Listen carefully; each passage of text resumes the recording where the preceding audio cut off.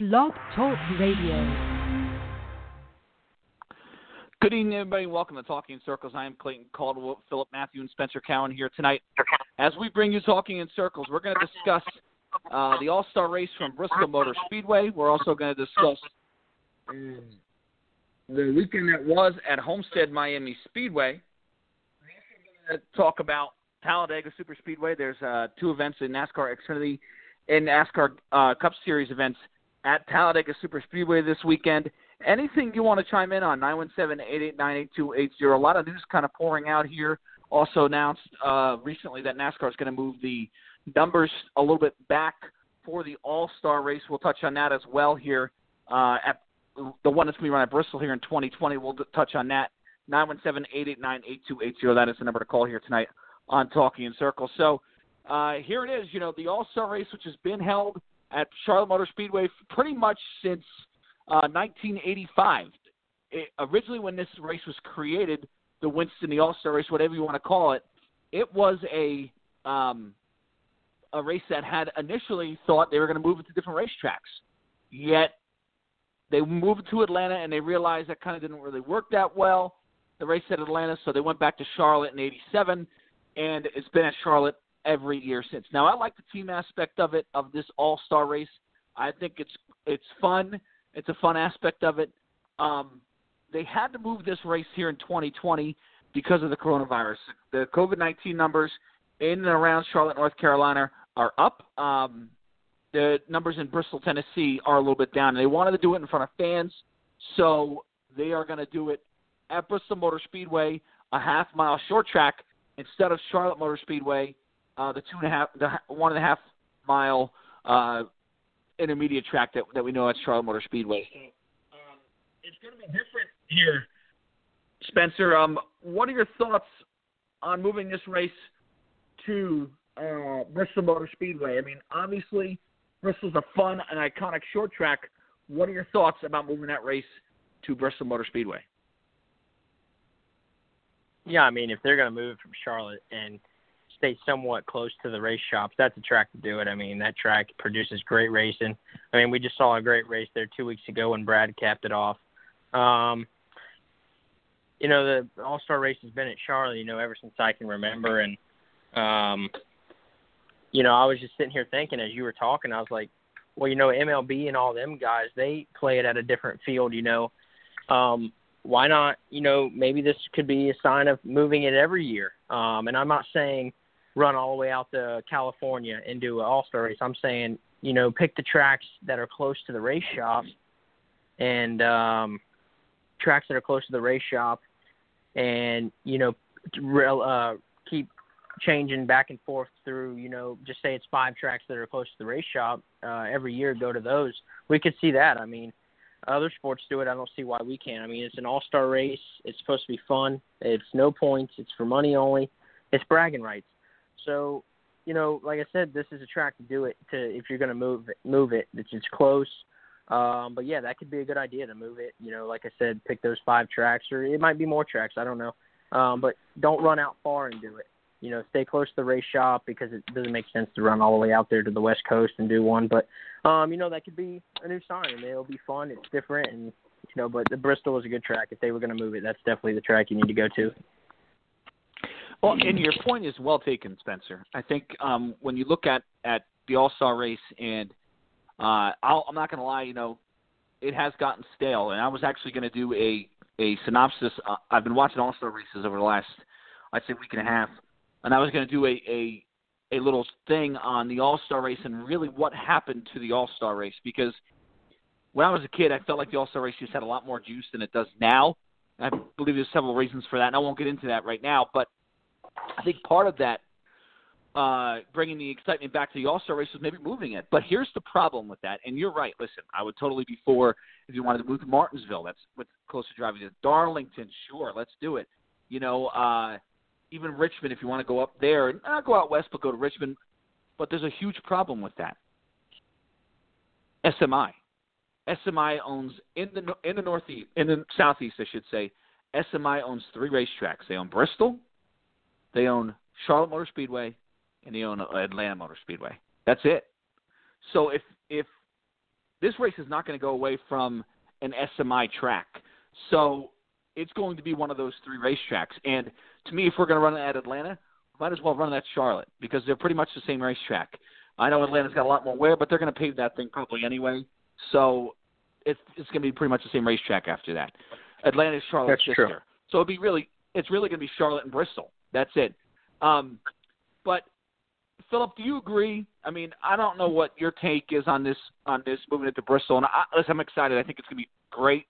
A half-mile short track, high bank short track. We just saw, as Spencer said, a great race there with Brad Keselowski winning not too long ago. It's certainly going to add a little bit. It's going to make this a little bit different. I'm curious to see a lot of how everything's going to play out. The use of the stage where the drivers walk down. They do that at Bristol too. So, but I'm not sure it's that close to the grandstands.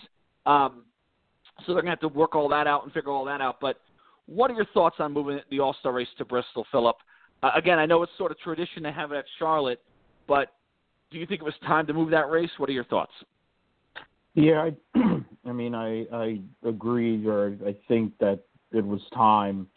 The time had passed for the All-Star race at Charlotte, at least for now. I think it was convenient. COVID-19 is a thing, and obviously it hasn't gone away for whatever, depending on where it is in different pockets of the country still, and it's actually increasing in some places. But the notion of having the All-Star race, I'm not so sure that there's people that really within the industry that really think that it is worth even doing in the middle of a week in July when they're on this grind. I honestly believe that this was actually there. It was kind of a waste. And so you add that to the fact that Charlotte can put on the good race, the 550 rules package, the bad tires, this, that, other thing, whatever. All those things came together, and then you add COVID being in play, and you had a race at Bristol a couple of weeks ago that was by far probably, you could say, 4 out of every 5 people, if not more, would say was a really good race. And they have a different rules package. Badger seemed to have a decent product, which doesn't happen very often for them. All that stuff is in the positive, and now it's almost a reaction. They're trying to utilize the momentum that they have from that race and say, hey, let's go and bring the race over to Bristol. Let's see what happens. They're going to have 30,000 fans, so it'll be like an old school Bristol race, because way back when, that's how many fans they used to hold in the place. So it's good. If they're going to end up having to if they wanted to do this race, they needed to move it, or they had to do something different. So by doing it at a racetrack where they kind of have an idea they could actually have a decent race there, granted it'll be in the dark, so these cars don't seem to run as well at night than they do during the day, but I like it. It's good. It's a positive change. It's a very it's a new sign, but I think it's a lot of what SMI has been out here in recent weeks, making a lot of moves and a lot of changes, and I think there's other things that have been talked about online as well about other changes they're looking to make. So I think SMI, unlike ISC, or whatever they want to call themselves, they're one conglomeration now, but they are doing what they have to do to at least provide the fans a good product, generally. Yeah, but Phil, I don't want to get into the notion that this was done because they felt the All-Star race was in bad shape. That's not the case here. This was moved, and they came out and said this. This was moved because of the COVID-19 numbers. That's it, period. Strictly, that's it. It wasn't moved because they said, you know what, guys, we've been hearing you. We know that you've been saying we want the All-Star race at a different racetrack. We want more short tracks on the schedule. So we decided we can't really give you more points races, but let's give you a short track for the All-Star race. They didn't do that here. And that's not, Steve O'Donnell couldn't even commit to the All-Star race being at Bristol for 2021. That's a problem to me because the fans have been sitting here the entire time for years and years saying we want more short tracks, and they still can't figure out that nobody wants to race at Charlotte. Everybody wants that at Bristol. So, to me, it wasn't done because they wanted it, at Bristol. They did it because of the COVID numbers. Now, I don't care how it got there. I think it's going to be a better race, especially with the package we have now for these intermediate racetracks, which said that 80% of the fans liked it, which, okay. But I think it's going to be a better race. So I guess what I'm getting at is, this format we've seen, and it's changed a lot, Philip, over the last however many years now, 35 years. This has changed a ton to this format. So I guess what my question is, what do you think we're going to see here? I mean, are you a little afraid of the race being, I don't know, is there something at Bristol that can make this race not feel like the All-Star race, where there's something that Charlotte provides us that, Bristol might not be able to? Are you worried that there's only going to be 4 cars on the lead lap maybe on that final stage, and they're going to have to figure out a way to get that many cars on the lead lap? Because remember, there's going to be probably 20, 21 cars in that race, and if you have a segment that's 25 laps, and a leader gets out front of Bristol, sure, they're going to get in lap traffic, but you never know how that could play out. Somebody wrecks, a lot of wrecks where they take out a lot of cars. Bristol's sort of that self-cleaning racetrack. Charlotte's not so much. And I'm not trying to complain about the All-Star race because I think it's a great move. But I guess what I'm asking is as a fan, and I'm not trying to be biased here, where it's going to say everything's going to be great at Bristol. Is there something that you can see, and every action has a consequence, every action has there's every good thing and a bad thing to a move.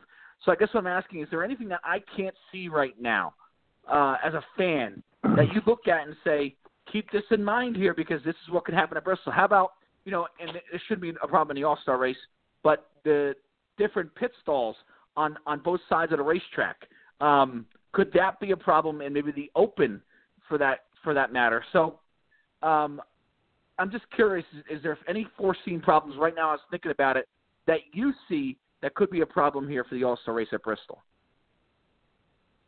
My concern would be the tire, and I've said it. I mean, the fact is a short track tire they had at Martinsville might have been the best tire they've made in a long time, but they're just as liable to make a bad one. And then you can combine that with it being at night, and they're not able to get the PJ1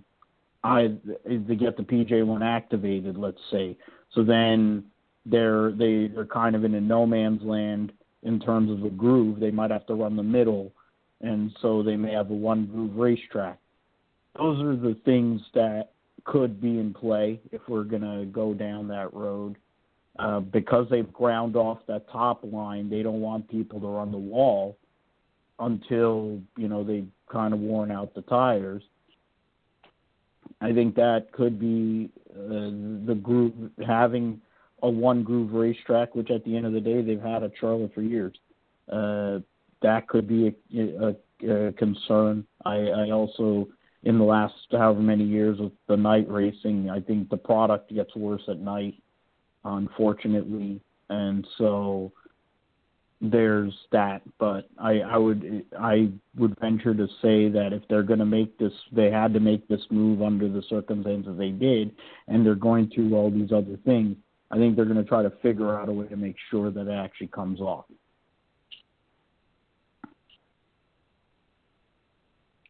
For sure. And listen, I think any problem that I can envision right now, to me, I look at it and say it's not that big of a deal.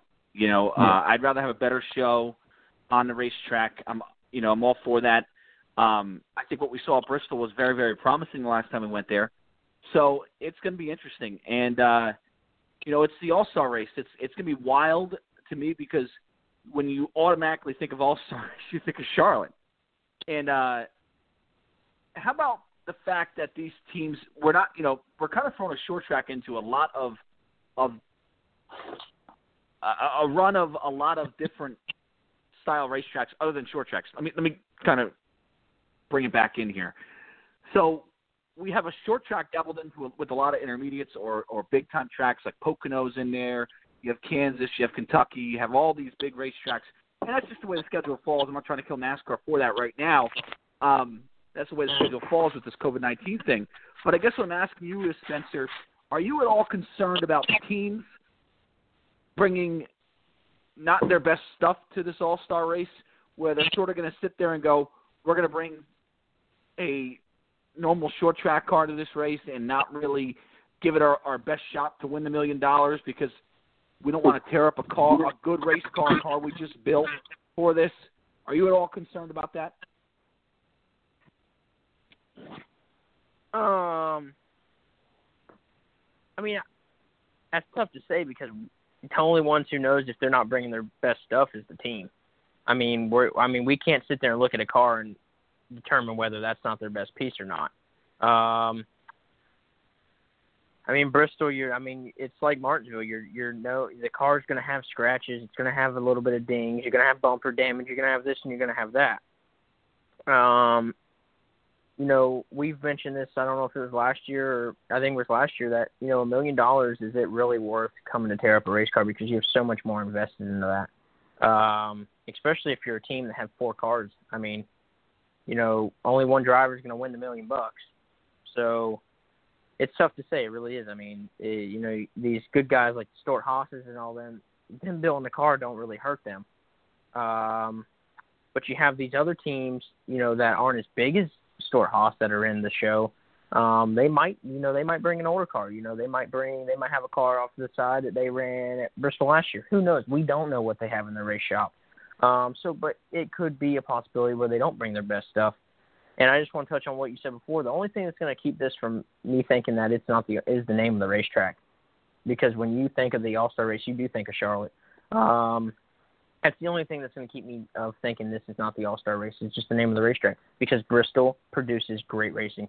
And if I got news for you, if you don't like Bristol racing, then stop watching. Because that is NASCAR. I mean, that short track racing is the best racing you are going to get. It just is. I mean, it's beating and banging. It's racing. You have to go. It's short track. You slip up, you're going to lose a lap quick. So I think, that's the only thing. I mean, I really don't know. I would say some teams might not bring their best stuff. I mean, why tear up a good race car? Yeah, it's going to be interesting to see how it played. And the only reason why I asked that is just because we got so many such a long time between short track races that I'm not, when we normally see the All-Star race, Charlotte is next week. The 600 is next week. So they're going, we're testing for, the 600 or, this is the car we're going to run in the 600, so we want to get some laps on it. Or just any kind of, hey, this is something we're going to, mile and a half is what kind of our bread and butter, so we're going to run this race and try and learn as much as we can.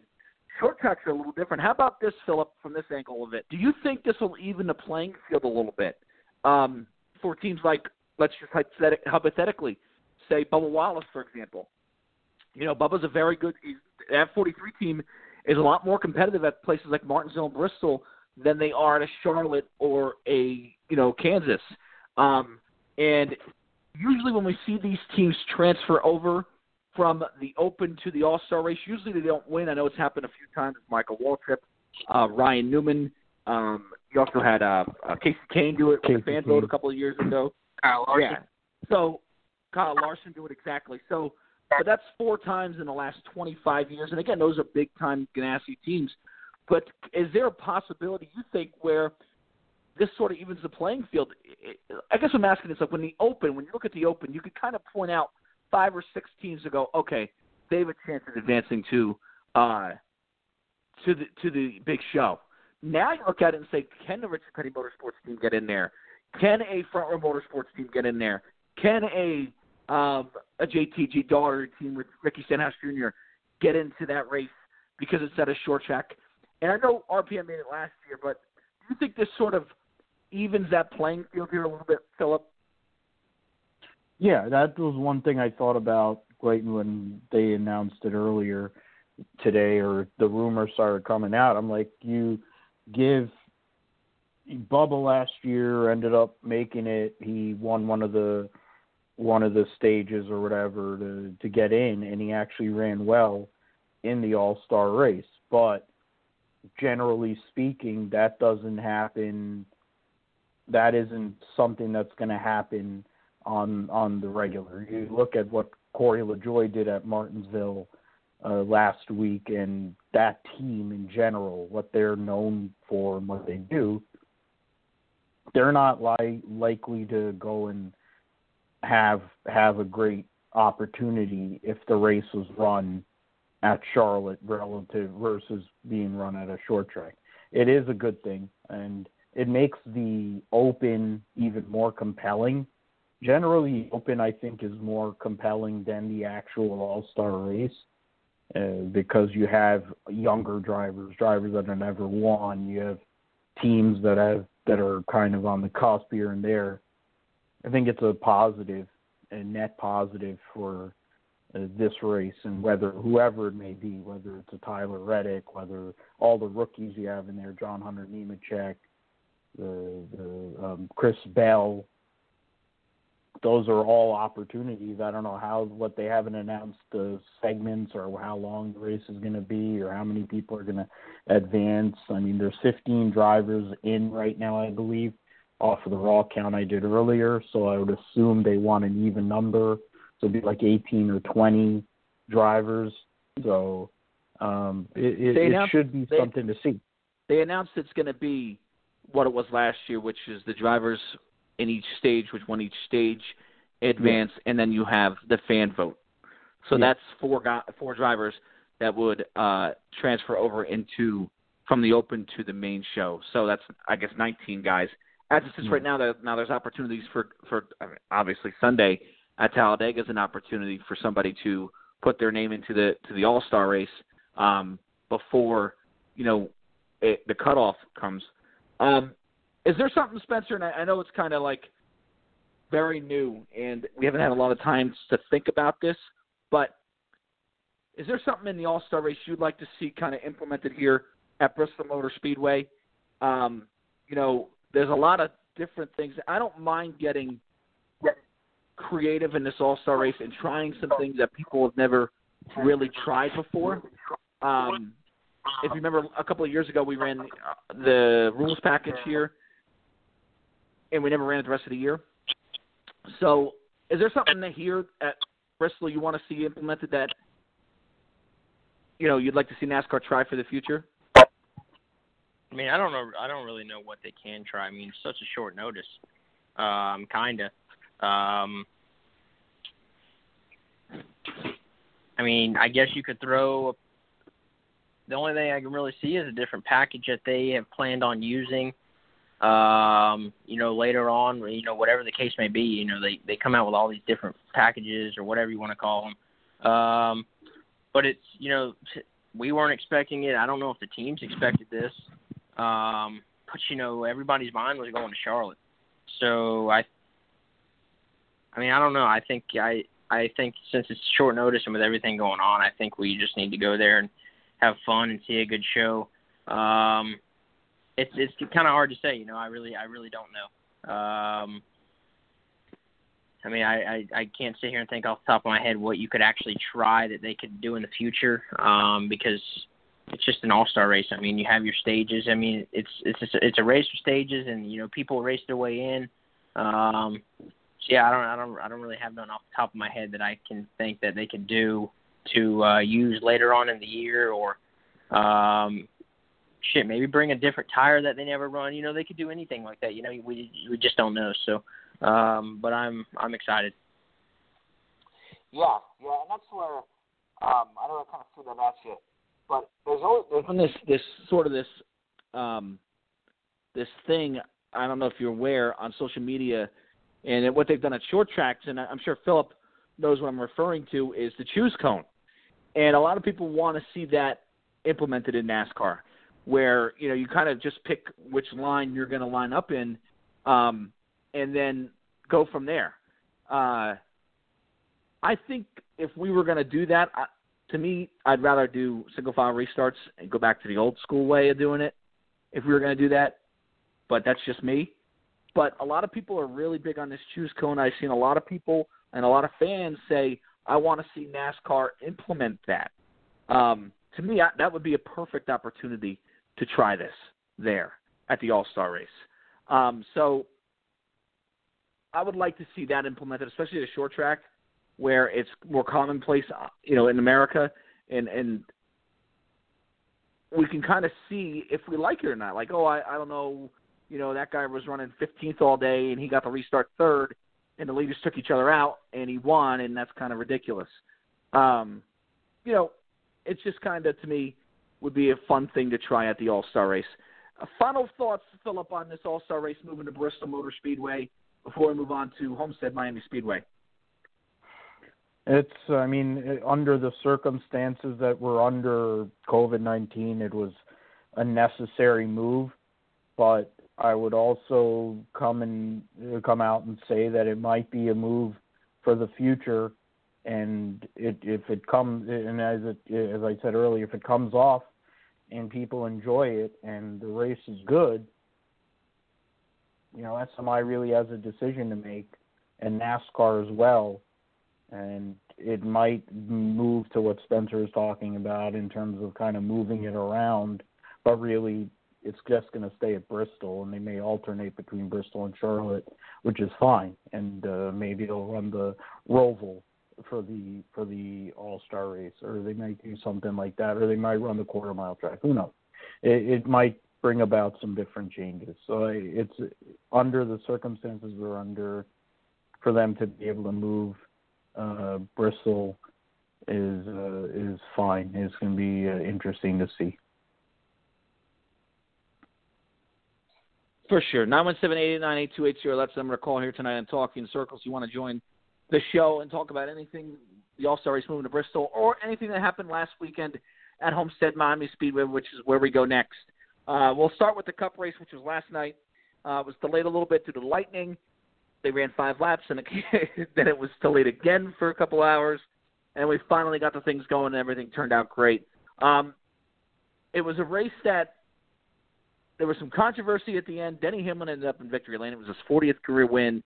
But some controversy at the end, Philip, with the Chase Elliott, Joey Logano thing. Now, if you're not familiar with exactly what happened there, Logano had fallen a couple of laps down towards the end of that race because he got into a pit road accident when a rookie driver, who shall remain nameless, but you can probably guess it, just decided to slam on the brakes in front of Joey Logano in pit road. And Logano had damage on his front nose. And really kind of took him out of the race as far as winning, having a winning car. It really affected him aerodynamically. And with this package now, with the way it is, you can't even have a dent, or you're going to go right to the back. So Logano went to the rear. He was a couple of laps down. Denny Hamlin and Chase Elliott are battling for the lead in the closing stages of the event. And they approach Joey Logano's lap car, and Joey doesn't give the leaders a lot of room to race. Now, for fans who aren't really sure about the rules or are not 100% up on the rules, there is no rule against the lap cars having to move out of the way. It's more of a gentleman's agreement or a courtesy to do that, but they don't have to do that. We saw Matt Kenseth at I think it was Martinsville, run the leaders really hard a couple of laps down, and nobody really had that big of a problem with it. But since Chase Elliott kind of got into Joey Logano at Bristol, and a lot of people had problems with Joey Logano there, they thought, well, maybe there was something to it because Chase couldn't get around Denny Hamlin, and it broke a lot of his momentum, and Chase could never get past Denny Hamlin, and Denny Hamlin went on to win even after they passed Joey Logano. Now, Chase, to his credit, never said anything about it in victory, and in his post-race comments, he just said, I need to be better getting around lap traffic. What were your thoughts on that whole situation, Philip? Again, it's sort of a weird situation, but what were your thoughts about Logano running the leaders hard there? Do you think he did anything wrong? What are your thoughts? No, I look at that whole deal, and NASCAR is looking for a story or a rivalry and changing it up in terms of some of the other stories that are going on with the sport and what we're dealing with. Logano got screwed early in the race. He was leading, and he had a really good car. And that pit stop not only hurt his team, it hurt the 4 car as well. And neither the 4 or the 22 basically contended after that. The 21 was able to recover and make something of their day. But they were all affected by rookie that we don't need to name being in completely incapable of driving a race car, basically being the male Danica Patrick. And Logano going and racing Clyde and Denny hard. The fact is he has beefs. When you look at Joey Logano, we talked about it during the Bristol deal, about who he's had beefs with. He has beefs with Hamlin and Kyle Busch and Martin Truex. He has beefs with now there's a beef with Clyde. He's had beefs with, I think he probably had a beef with Brad too, and pissed off Ryan Blaney. So in the end, it doesn't matter. Like Logano, he may have chose at that moment to kind of be in the way, because that was to basically be completely out of the race, because at a lap down, you could take a wave around, you could do whatever. But once you fall 2 laps down, you're kind of screwed, unless you're Chase Briscoe. But it is what it is. When you consider the rules package they have, it's very difficult to make a pass. So you can make the argument that trying to make a pass or get around people that are going at a similar speed, which the 22 car was basically going at it around a similar speed as the 11 and the 9. So trying to get around them would be harder. Going around cellar dwellers versus on old tires is going to be much easier if they look in their mirror. It's much ado about nothing. Clyde is kind of a passive guy. If he wanted to move Logano, he could have. He didn't. Was it the reason why he lost the race? We can make that argument, but Hamlin had a better car than him anyway. I don't think that either of them really could have been the best car. I think somebody we'll discuss probably in a few moments may have had as good, if not a better car, but because of the rules package, he couldn't make moves necessary to get up there and truly show what he had. Yeah, and I want to get Spencer's opinion on this too before we move on with the race. And not exactly, Spencer, about the Logano and Elliott situation, but how do you feel in general? What do you think the rules should be in general as far as a gentleman's agreement as far as lap cars? Are you okay with a lap car running hard as he can if he's staying on the lead lap or trying to stay in the lead lap, or if he's 1 lap down going to 2 laps down? Are you okay with it at any time of the race? Is there certain times in a race where you should run the leader hard and when you shouldn't run a leader hard as a lap car? What is your take on that situation with lap cars? Because it's tricky, and it's certainly a lot more tricky at a place like Homestead, where it's a 1.5 mile track instead of a short track, and there's multiple lanes at Homestead, than at a short track where there's only 1 or 2 lanes. Where so what are your thoughts on lap cars in general running with the leaders? What are your thoughts? All right. I believe, I think NASCAR does a great job. If a car is super, super slow, tell them to pull over. And, majority of the times that NASCAR does that, them cars, are several laps down. With Logano being a lap down, going to 2 laps down, there's 30 laps left in the race. Anything can happen. I mean, you can have 2 more cautions in 30 laps. Logano is getting paid to drive the race car. He has his sponsors to race for. His team has worked hard on pit road all day long. They have a race. He was just as fast as both of the 2 leaders. So I don't really see why he should have to pull over. Like I said, 30 laps is a lot of racing left on a 1.5 miles. Now, I think there should be a rule maybe if, depending on the size track you're on, if you're at, just say Daytona or Talladega with 10 laps to go, that's a lot of racing there. And but if you're at a 1.5-mile track with, say 10 laps to go, the odds of you getting your 2 laps back are slim to none. So maybe they need to have a lap. If there's under a certain amount of laps, then you should have, wave them. Tell them, hey, there's only 10 laps to go on a 1.5-mile racetrack. The odds of you getting your laps back, pull over, get out of the way, let the leaders race. But, like I said, at Daytona and Talladega, 10 laps to go. Hell, there could be 3-4 cautions with 10 laps to go at Talladega. You know how chaotic and, crazy they get. And he could have very well got his lap back and been on the lead lap, and you know what I'm saying? So, they could do something like that. But, what Logano's looking at it as, hey, I got wrecked at Bristol. You cost me a race, I'm going to cost you a race. That's just how race car drivers are. They don't forget about things. But that could be an interesting way to look at it. I don't know if you guys agree, but depending on the track, certain amount of laps at the certain track could be a thing. And who knows? But I don't think you should, have to pull over if you are running about the same speed. And, it took a little bit for those two to pass Logano. He actually kind of pulled away for a minute. And Chase and, when Chase got beside Logano, that's when Hamlin followed Logano and able to get the draft and maintain on the high side and pull away with it. And Chase made a good comeback back, and, he scraped the wall a little bit, and that pretty much ended his chances. But that's the way I can see. That could be an interesting way that they could go about it.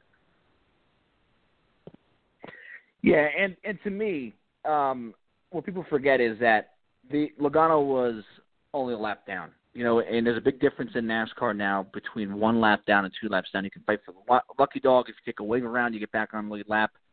So, if you're fighting to keep from going 2 laps down, there's certainly a reason to do that. So I just want to make that clear. 917-889-8280, that's the number to call here tonight. The Dixie Vodka 400 we're talking about.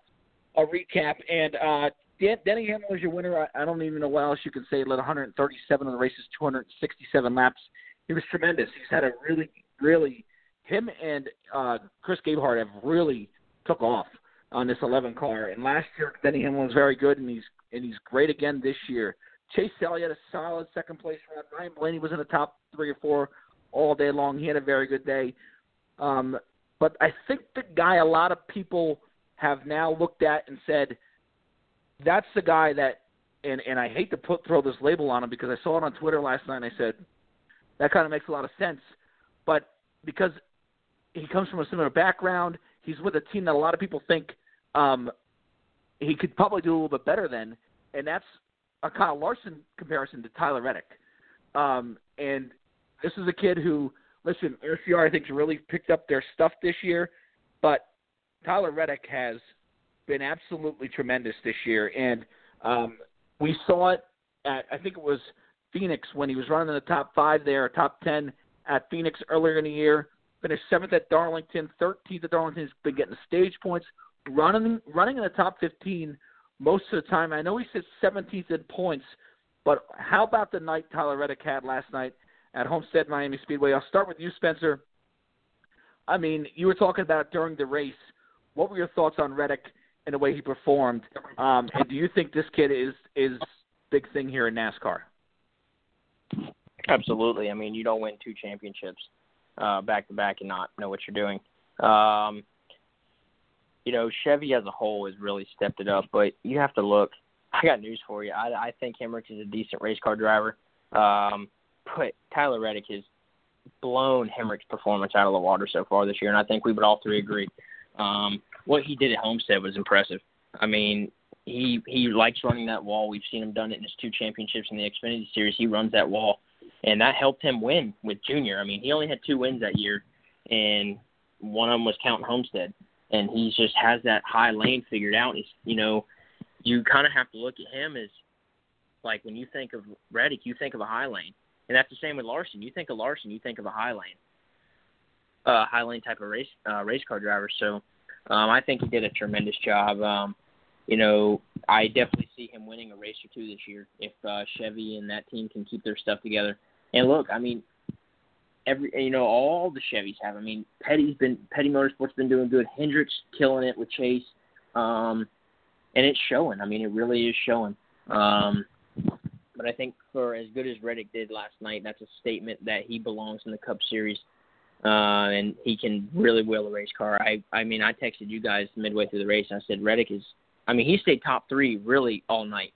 There was a few times where he was fourth, maybe fifth, but majority of the race he was top three.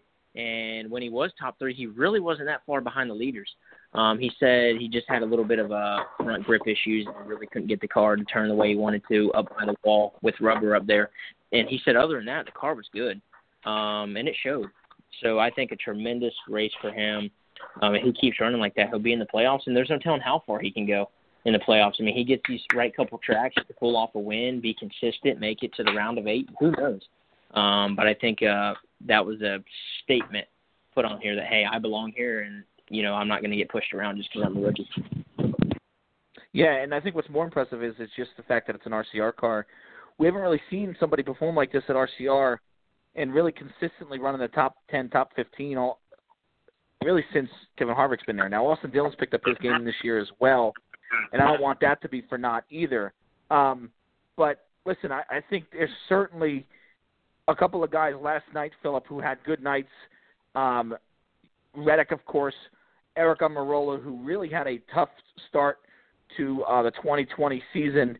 And, you know, it was looking pretty bad for him, especially recently. They really kind of fallen off since the pandemic. But they come out a solid top 5 run. To me, the two guys who really needed good runs and really had them were Tyler Reddick and Eric Almirola. What were your thoughts on and Chris Bell, obviously, in 8th. What were your thoughts on those guys? Yeah, I mean, you mentioned Dillon, him and Whitney had their first child, Ace, earlier in the morning, and then Austin flew down to Homestead and actually did pretty good too. So, I mean, it's we can get into it. I mean, I've been talking about Tyler Reddick last year when the way he ran in that Xfinity car was one thing. And what I also look at is his run at Kansas last May or whatever it was, and how well he ran in that race with that 550 package and all these different things.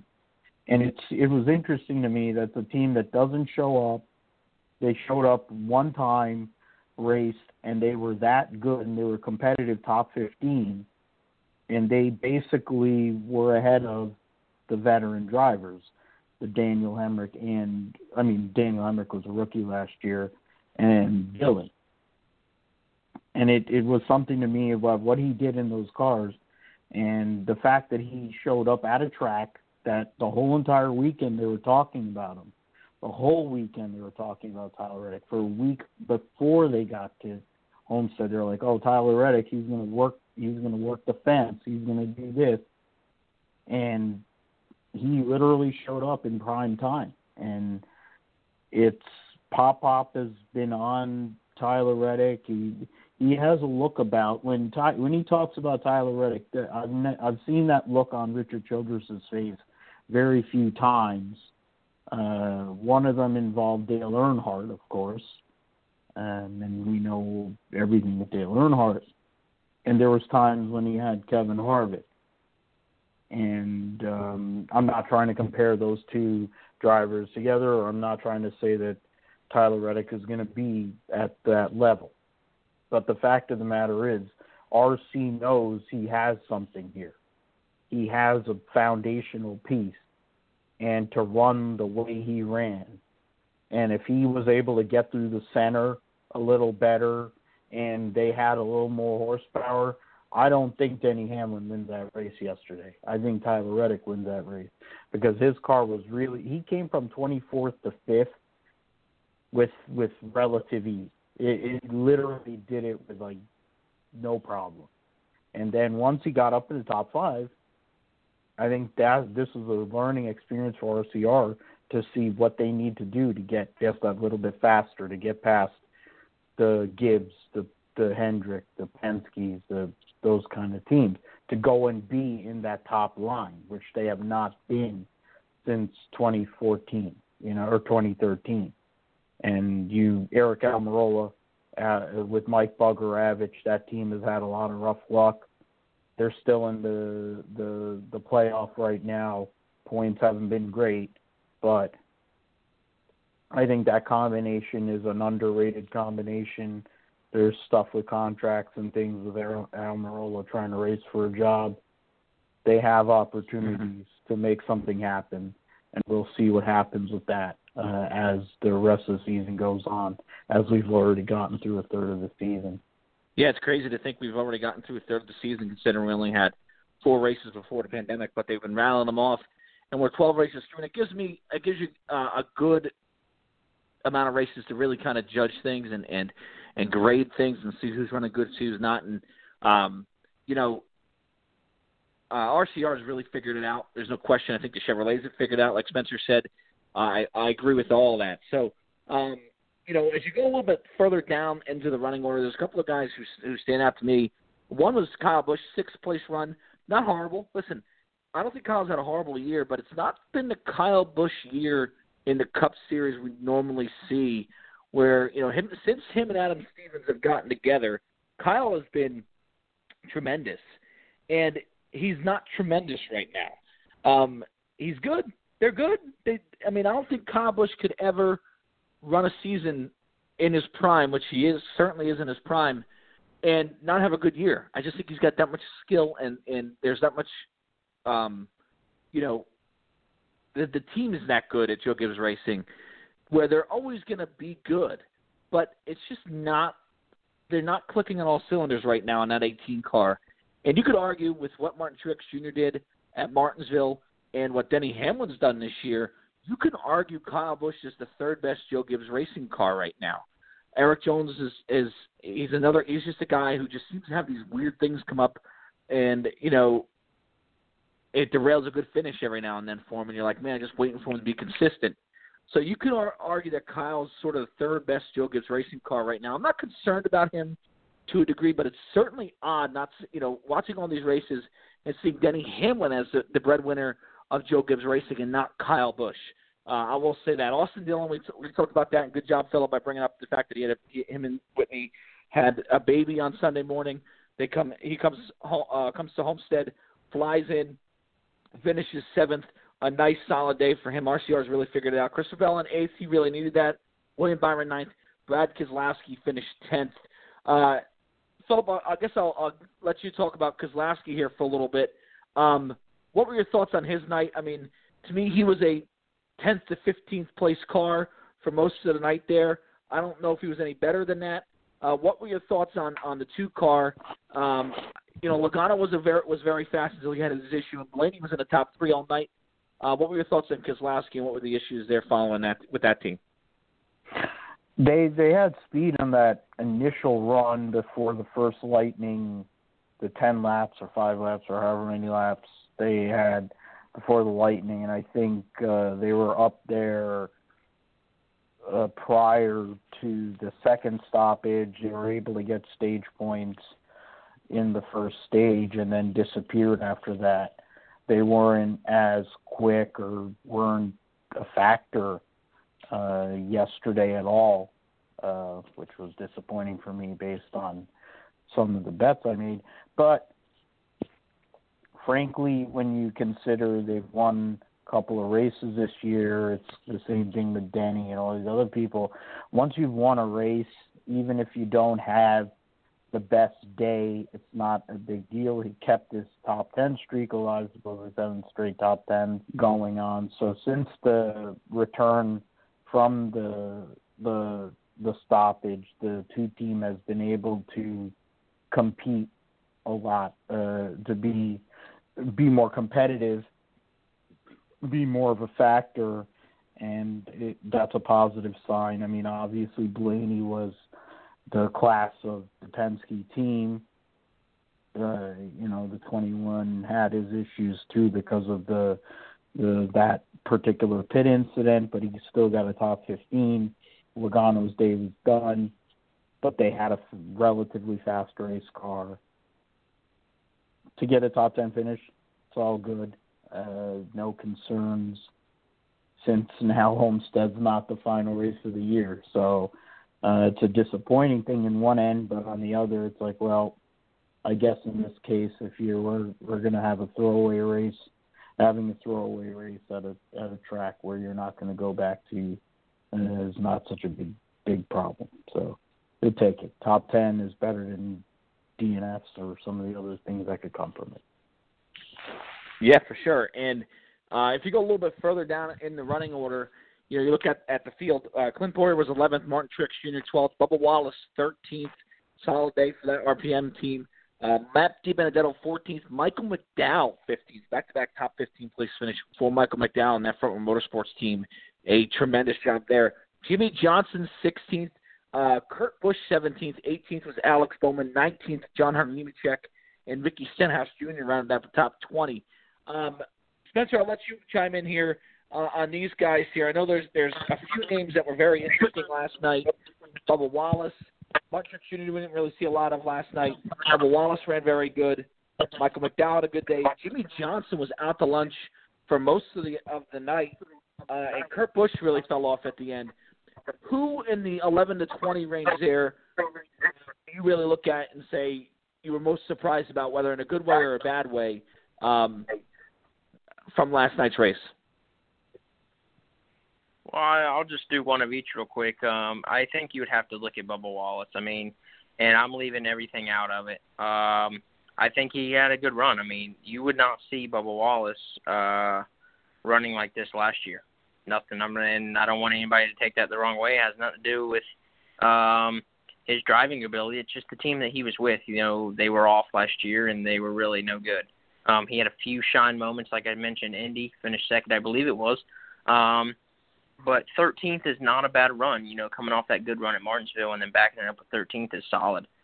Just goes to prove that Chevy has found something once again. And then I guess I would say Jimmy Johnson, just in 16th. With Chevy coming on as strong as they are and as good as Hendrick has been, really this whole year, with Bowman and really Chase showing a lot of speed, that you would figure that the 7-time with 84 wins or whatever it is, 84, 83, would be better. I mean, he's won a race there in 2016 and won a championship there. That was his last time that he's went to victory lane there. So it's pretty alarming why he's back there, and you see his teammate running up front. Maybe I don't know. You would figure he would just be running up front. So that's my good, and then that's my concerning picks. Yeah, it was certainly a thing to look at, and you say, what happened to Jimmy Johnson? And he ended up 16th, which actually was a lot better than when he ran all night. I think he found some speed. He tweeted something interesting saying they found something that they couldn't change on a pit stop with the car, and if they had practice, they could have changed it, but they didn't have practice, so they kind of had to live with it, but they couldn't change it on a pit stop. So that was sort of interesting if you're a Jimmy Johnson fan, where they kind of knew what the problem was, and they can make the change. So that's good if you're a Jimmy Johnson fan. But just to put it in perspective, the two drivers who I was really impressed with last night, and I'm going by owner points now. This year, driver points are a little bit skewed. I don't think the field's as deeper. You have Larson, who ran some races, Newman, who hasn't ran all the races, Kenseth's in there as well. So I think owner points gives us a good idea of where everybody's sort of been this year. So Richard Petty Motorsports, after 12 races last year, was 29th in owner points. This year, they're 22nd. That's a 7-position gain. And they are 2 points behind 21st, and they are 5 points behind 20th. So they are right there in the sort of the next level of race teams. So they certainly deserve a lot of credit this year. The 34 of Front Row Motorsports at this time last year, they were 30th in owner points. Right now, the 34 of Front Row Motorsports is 25th in owner points. That's a 5-position gain. So those two have really been real good. And they deserve a lot of credit. Now, the 41 has really taken a nosedive here in owner points from a year ago. Last year, the 41 in owner points was 13th after 12 races. They are 27th, another tough day for Cole Custer. He ended up 22nd. He's a rookie driver. I felt personally they rushed Custer up a year too early, but he certainly hasn't performed the way we thought he should. But was there anybody else last night, Philip, when you look at it, who didn't have a good day? I mean, Kevin Harvick, he had a decent day going. He had a tire go down, and it cost him a lot of positions at the end. He ended up 26th on the night. But he wasn't really a factor for the win even before that. So he wasn't great last night. Matt Kenseth, another dismal day for that 42 car. It just seems like they just can't get any momentum built in that car right now. And to me, here's the team that, and I don't want to put words in your mouth, but here's the team that I think is the biggest concern for me. And it's just when you look at what RCR has done and what Richard Petty Motorsports has done, and it makes you scratch your head and say, what the heck's going on with Jermaine Racing? Because Ty Dillon has been in this series now. I think this is his third or fourth full-time year in the Cup Series. The fact that this is his fourth full-time year, the fact that, he's a young driver, to me, I'm not buying that anymore. He's got to start performing. Maybe it's Matt Borland. They got to do something over there to improve their performance, because right now they're 28th in owner points, and we haven't seen them pick up performance like we've seen with the 43, like we've seen with the 8 and the 3. It's just they've sort of been where they were last year. To me, that's alarming there, and I know they had some issues last night where they couldn't find grip, and they've had some bad luck since the pandemic, but that's alarming to me. But is there somebody last night who finished, outside the top 20 that you're really concerned about, Philip, for the season moving forward? And I'm not sure if what's going on there, but I think there's a couple of guys you can look at who finished outside the top 20 there last night who you're concerned about for sure. One is, like I said, Matt Kenseth, who struggled. We talked about him at length on this show. But I think I'm also getting a little bit concerned from the standpoint of Roush Fenway Racing. And I know Roush Fenway hasn't performed that great here in recent years to begin with.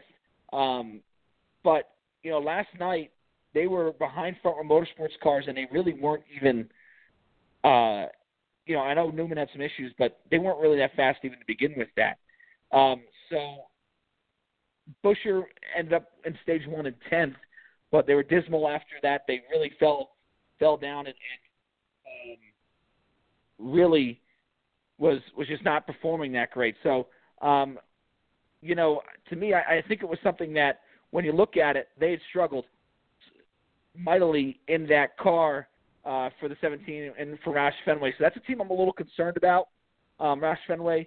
And I'm going to try this again. Philip, how about you? Was there anybody who finished outside the top 20 that you kind of look at and say they had a bad day and they really need to pick it up here if they want to finish 2020 strong at all?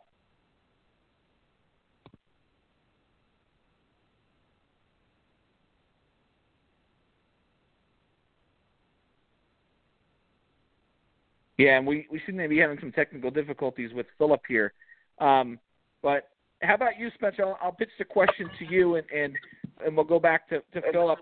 Anybody outside the top 20 that you thought maybe struggled a little bit last night that you're concerned about? I know we talked about Kansas a lot, but anybody else who you might look at and say they need to start picking it up here for the 2020 season? Yeah, I'm not going to mention Kansas. I think I'm pretty well just accepted the way that he's ran, and I think it's awful. There's somebody I want to mention is Cole Custer. I know he's a rookie, but you're in, I guess you could probably say arguably top 2 team in NASCAR with Stuart Haas, and, you see Harvick, and yes, I'm not comparing Cole Custer to Harvick at all. I mean, Harvick is a champion. He's a future Hall of Famer, has 51 wins.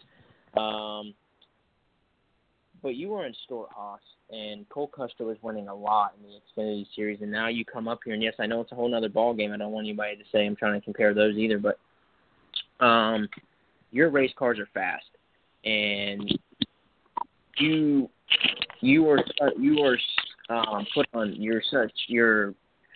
have such high standards, is what I'm saying.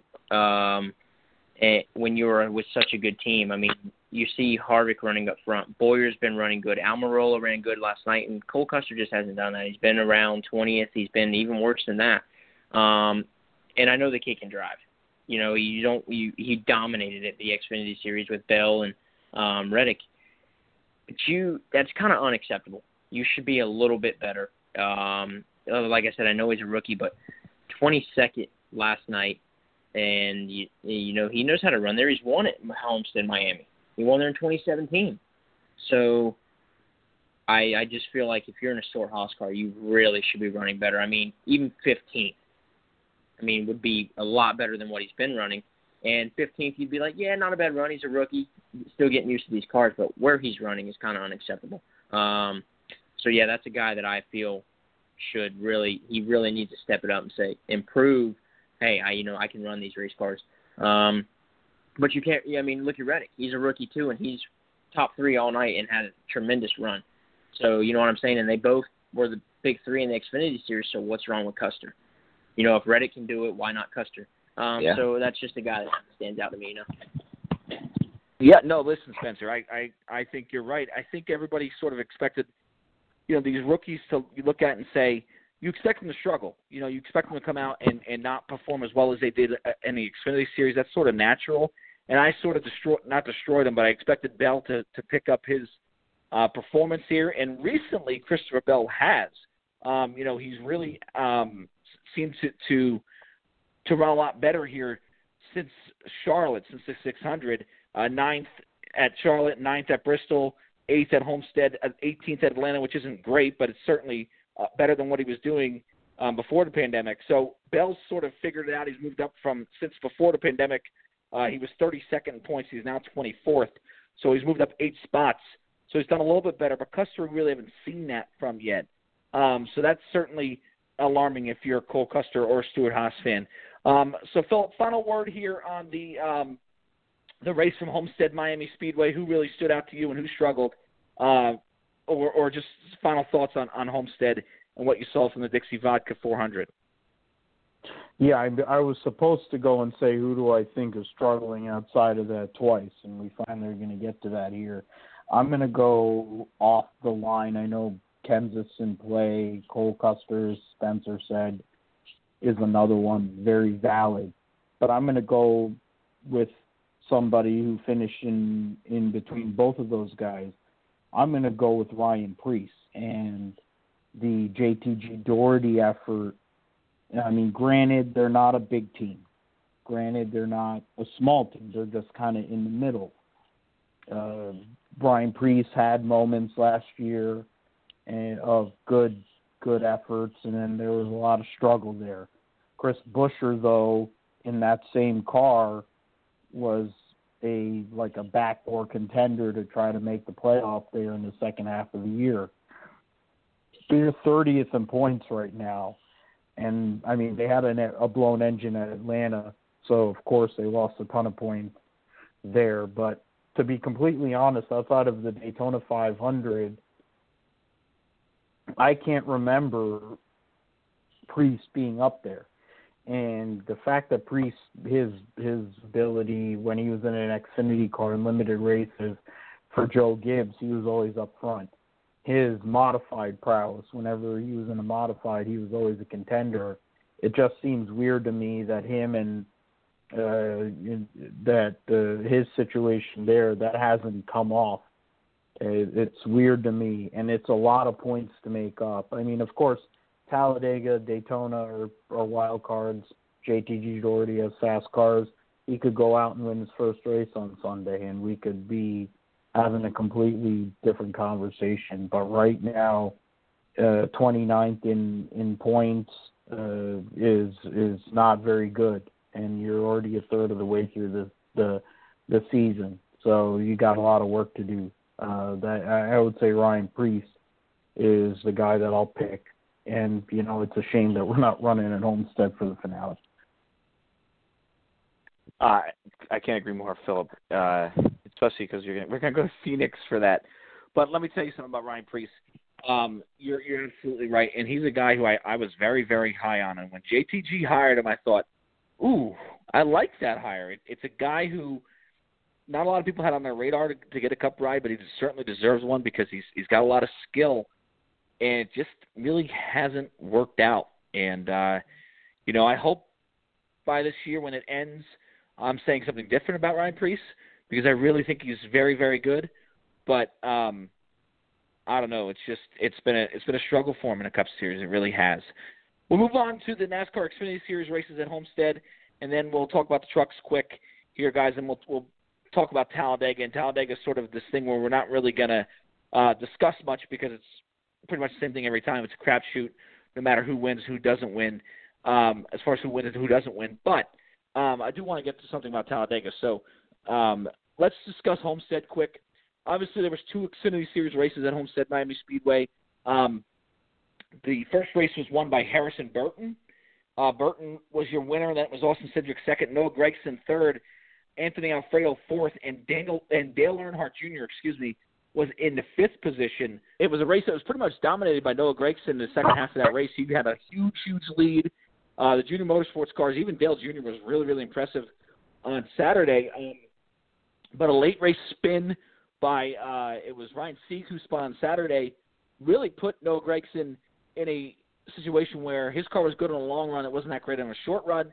He lost the lead to Harrison Burton, and Harrison Burton went on to win the race and led 2 laps the entire time. So Gragson, who had the best car, ended up finishing in the 3rd spot, and Dale Jr. probably had the second-best car, finished 5th. Spencer, what were your thoughts on that Xfinity Series race on Saturday and Dale Earnhardt Jr.'s performance?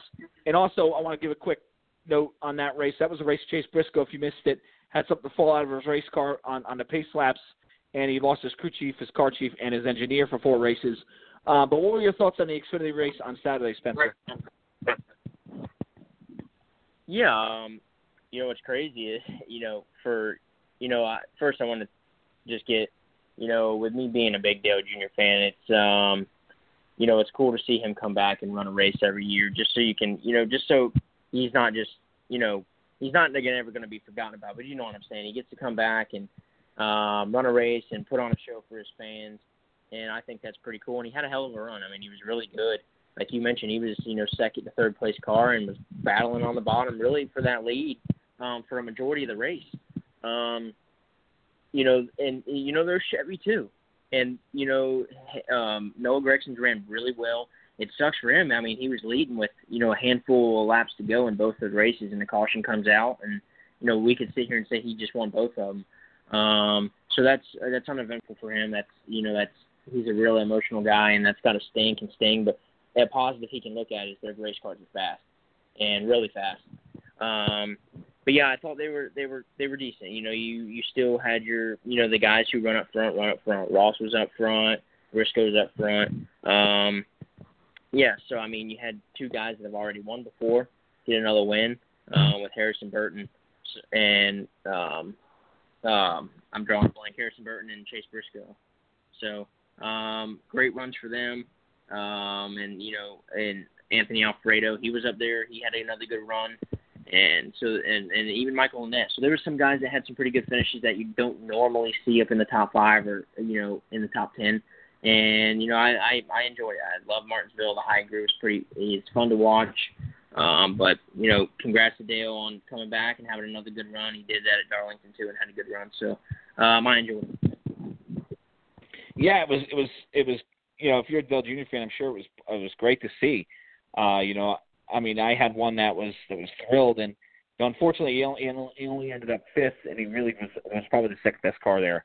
There's no question. But I think as we look at the Contender Boats 250, which was the Sunday race at Homestead, really the crazy part about this weekend at Homestead was you could argue that Noah Gragson had the best car in both races and didn't get the win.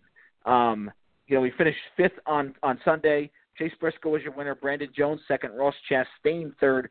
A.J. Allmendinger fourth. And it was Gragson, Justin Haley, Mize Snyder, Harrison Burton, Riley Herbst, and Austin Cindric rounded out the top 10 there for the Xfinity race. I think that's really when we look back at these Homestead races, Philip, those are going to be the 2 things is Gragson having the best race car and not winning either race, And just I think I don't know if that's more impressive as far as how good Gragson really was all weekend, or if Chase Briscoe was more impressive, where he was able to capitalize on a win.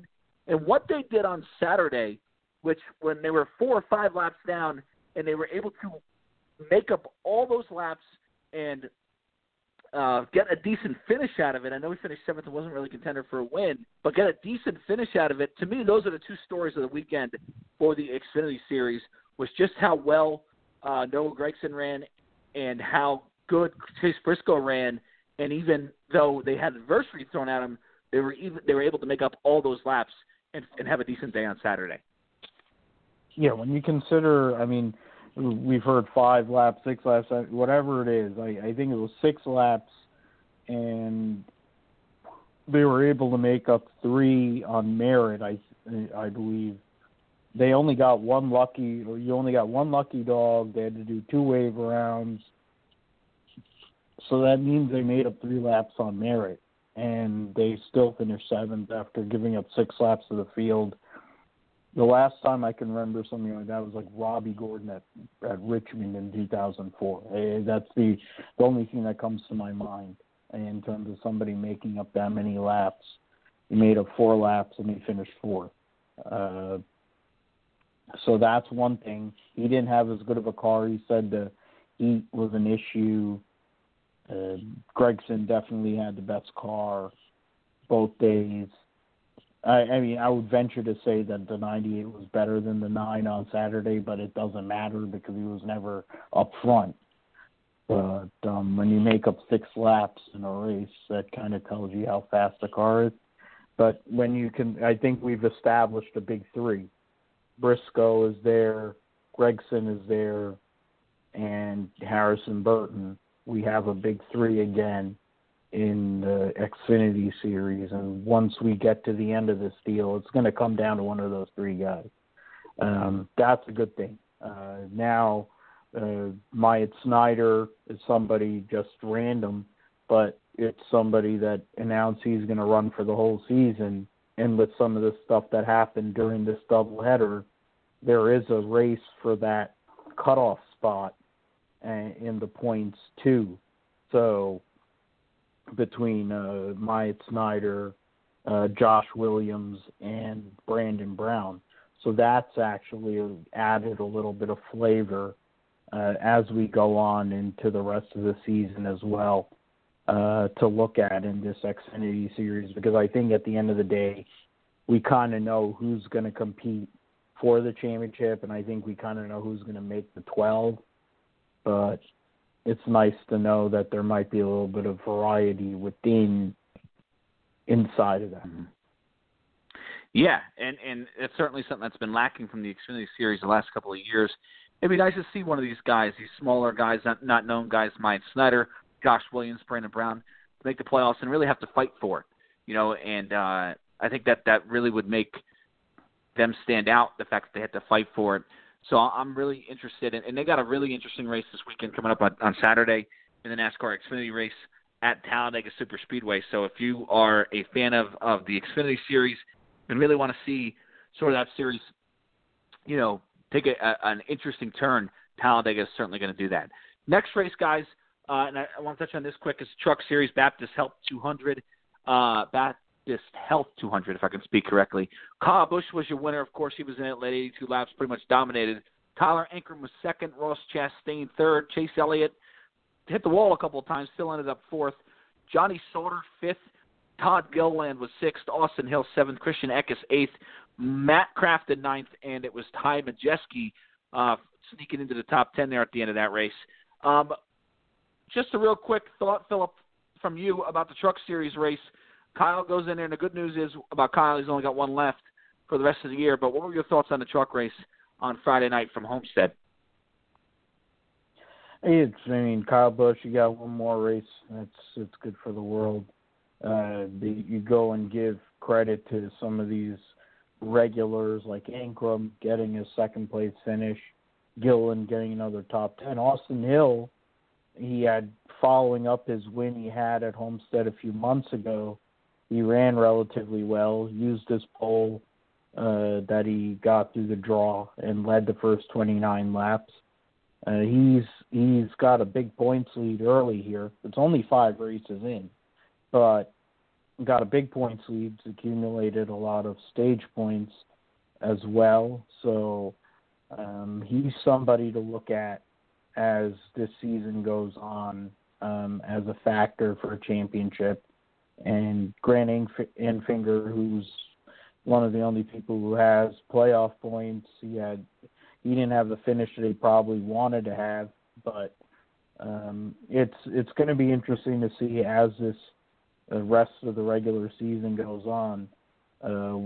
You have 16 drivers trying to compete for 10 spots, so it's going to be a very deep year in the truck series. And once Kyle Busch stops showing up to drive, it'll be more about the regulars, and maybe the announce team will actually focus on somebody other than Kyle Busch. So it'll be good for the world. For sure. How about you, Spencer? Real quick, some words on the truck race from Homestead-Miami Speedway. Yeah, I thought it was pretty exciting, except, I thought there was good battles up front. One thing that really took place is after, Chase, he was the only one to get brand new tires. I just kind of want to hit on this real quick. I kind of thought he had it in the bag. Everybody else went down pit road and put on scuffs. Obviously, the tires were cold that they put on because they've been sitting on the pit road. But I could have sworn Chase Elliott was, with them new tires, was just going to go right through the front. But it was odd. He fell to the back, probably to, I don't know, maybe 8th or 9th. Really just fell like a rock when the green flag dropped. And, he was able to work his way back up to second. But that was kind of odd to me with brand new tires and everybody had cold scuffs that they really didn't do anything for him. So that was pretty interesting to see. He was kind of like, wow, I guess new tires aren't always key. But but clean air is always key, you know what I'm saying? So, and it was a good run for Ankrum, Ross third, Chase Elliott. And another thing about Chase is he was only supposed to do 2 races. He took Larson's, made 3, and apparently they said on Fox that he's probably going to do about 5 because he's really enjoying it. 5 total. So we don't know where he's going to be, but he might have a couple more races in that truck. And Kyle Busch has 1, like you mentioned. So after those are over, it'll be regulars in the truck series, and they'll be battling for a championship all the way through the year. Yeah, and they run Pocono their next race the week after this. Next week, their next race is Pocono Raceway, so that'll be interesting to see those guys there on the Tricky Triangle. Next week, and again, I'm not going to have you guys break down Talladega because it's pretty self-explanatory. Talladega's crapshoot, both Xfinity and Cup. There's not much else you could say about Talladega Superspeedway other than if you stay at a Rex, you're probably going to have a good chance of winning. If you don't, you're not. But I do want to talk about this quick, and I want to get both of your opinions on this quick. And it's the fact that NASCAR has decided, and initially they decided to have a practice session at Talladega Superspeedway for this new rules package. Well, I think it was today it was officially announced they were no longer going to have that practice session. So there's no practice session there, and they're going to go with this rule package and really start it from scratch for the Cup race on Sunday. It sounded like to me that the teams sort of asked NASCAR to do it. They don't want to build a backup car and bring a backup car and get it ready, which to me is a bunch of nonsense. But what are your thoughts, Philip? I mean, I personally think I want to see a package go out there and be tested a little bit before we run it. Last time they had a new package, they had to make a tweak between practice and a race, and they're not doing that right now. So is there a little bit of a concern for you, and do you think there should have been a practice session? Was this a good call by NASCAR? What are your thoughts? When it comes to Talladega and Daytona, you brought it up earlier, being a crapshoot, and they keep on R&Ding things and trying to figure out how to keep cars on the ground, and they've had decades to try to figure out how to keep cars on the ground. They can't. At some point, you have to realize that maybe it's going to happen once in a while. the further R&D, which they talked about within their little session they had, discussing the rule changes that they're going to make. They had a media deal with John Probst and whatever the Cadillac guy. You need to make the cars safer. You need to put the drivers in a place where they're not getting exposed. And the fact they're not going to run practice, we're getting to a point where I think starting next year, the notion of having multiple practices and three-day weekends is probably out, to try to condense the 36 race calendar that they have. Daytona and Talladega is a joke in a lot of ways in terms of how the racing is, and having to practice, most people just drive around in small packs or drive by themselves. Jimmy Johnson made a career out of driving by himself, and it worked. So, I mean, is there a possibility that somebody's going to be hitting a splitter or having stuff dragging and might go and break something off on the back? Possible, but I think some of the changes they're going to make in terms of not wanting to have tandem drafting or push drafting. If they're going to wreck, they're going to wreck, because they seem to figure out a way to, because there's not as much respect amongst the drivers in general. So it doesn't matter what they do, whether they're practice or don't have practice. I think they're going to wreck three-quarters of the field no matter what they do. You're right. There's no question. That is certainly what usually happens at Talladega. Spencer, are you all concerned about not having a practice session or a test session with this new package at Talladega? I'll tell you why. If you're going to have practice for any of the tracks that we've been to since we've been back, Talladega is not the one to do it. It should be at a mile and a half where, because you can start dead last and be in the front in 2 laps anyways. I know you kind of want to feel how your draft is in the car, but these mile and a halves, you need practice more than you need practice at Talladega. Just me. That's my opinion. The drivers will tell you, hey, when we go out to qualify and all that, we just hold the wheel straight, and, the hard work comes from the team. Yes, racing is a little different, but you're not going to have practice anywhere else, but you're going to have it at Talladega. That just doesn't make sense to me. I think you kind of brought it up. I think these teams are kind of getting used to not bringing backup cars, saving a lot of money. These one-day shows, no practice, no qualifying, you can't tear up your car. All you need to do is bring down one car. That's your race car. Race is over, you load it up, and you go home. So I think I think it was kind of the right call not to have practice. That's kind of dumb to me to have it at Talladega and not at a mile and a half where practice is more crucial, because your car drives a hell of a lot different. That's racing. And Talladega, it's racing, but it's not. You get what I'm saying? So, I don't really care that they canceled it. Yeah, I think it's just the fact that it's a new package and we have never run it before. To me, is the fact that is why we would need a practice or a test session, and it's going to be fascinating to see how it plays out. I know there's a difference in opinion between me and Philip, especially on the tandem racing. I'm not a fan of it. He is. And I know there's certain fans out there who love it. I like it. And Spencer likes it too. I'm going to say this, and I hope this doesn't sound weird, because I have a feeling I'm not clear enough when I say this. I would prefer pack racing over tandem racing, but what I don't want is NASCAR to make the decision as far as what we see in the Xfinity Series. It drives me crazy that, the drivers can push, and then, you see one guy push somebody for an entire lap, and because they are owned by somebody who's very important to the sport, they don't get a black flag. And, you see another guy push somebody for half the back stretch, and they black flag them to make it. To me, that's totally wrong. It's like, well, and I'd just rather see him push the damn thing, because I don't want to see black flag for being pushed. To me, it's just craziness. So, that to me is what I don't want to see. And I have a feeling we're going to see a very regulated race at Talladega because we don't get practice. If somebody touches somebody, it's going to be regulated. I just have this weird feeling it's going to be a very, very regulated race where NASCAR's not going to dictate the winner, but they're going to have a big say in how the racing goes, and I'm not for that at all.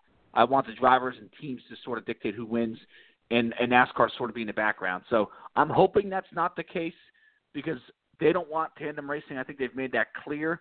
So I'm hoping that we don't see like 15 guys get black flagged on Sunday because they decided to tandem. So that's what I'm hoping. And this could have been avoided had we just, had a little bit of practice. At least people could have figured out what they were going to do and how to pass without doing that. So I want to thank everybody for listening tonight. That was a long show. We had a lot to get to with the All-Star race and Homestead and 4 races. But we have 2 races coming up this weekend at Talladega Super Speedway, Xfinity, and Cup. And we'll be back here on Monday next week to break it all down for you and discuss more of the news and happenings here in the NASCAR world. Good night, everybody. Thanks for listening.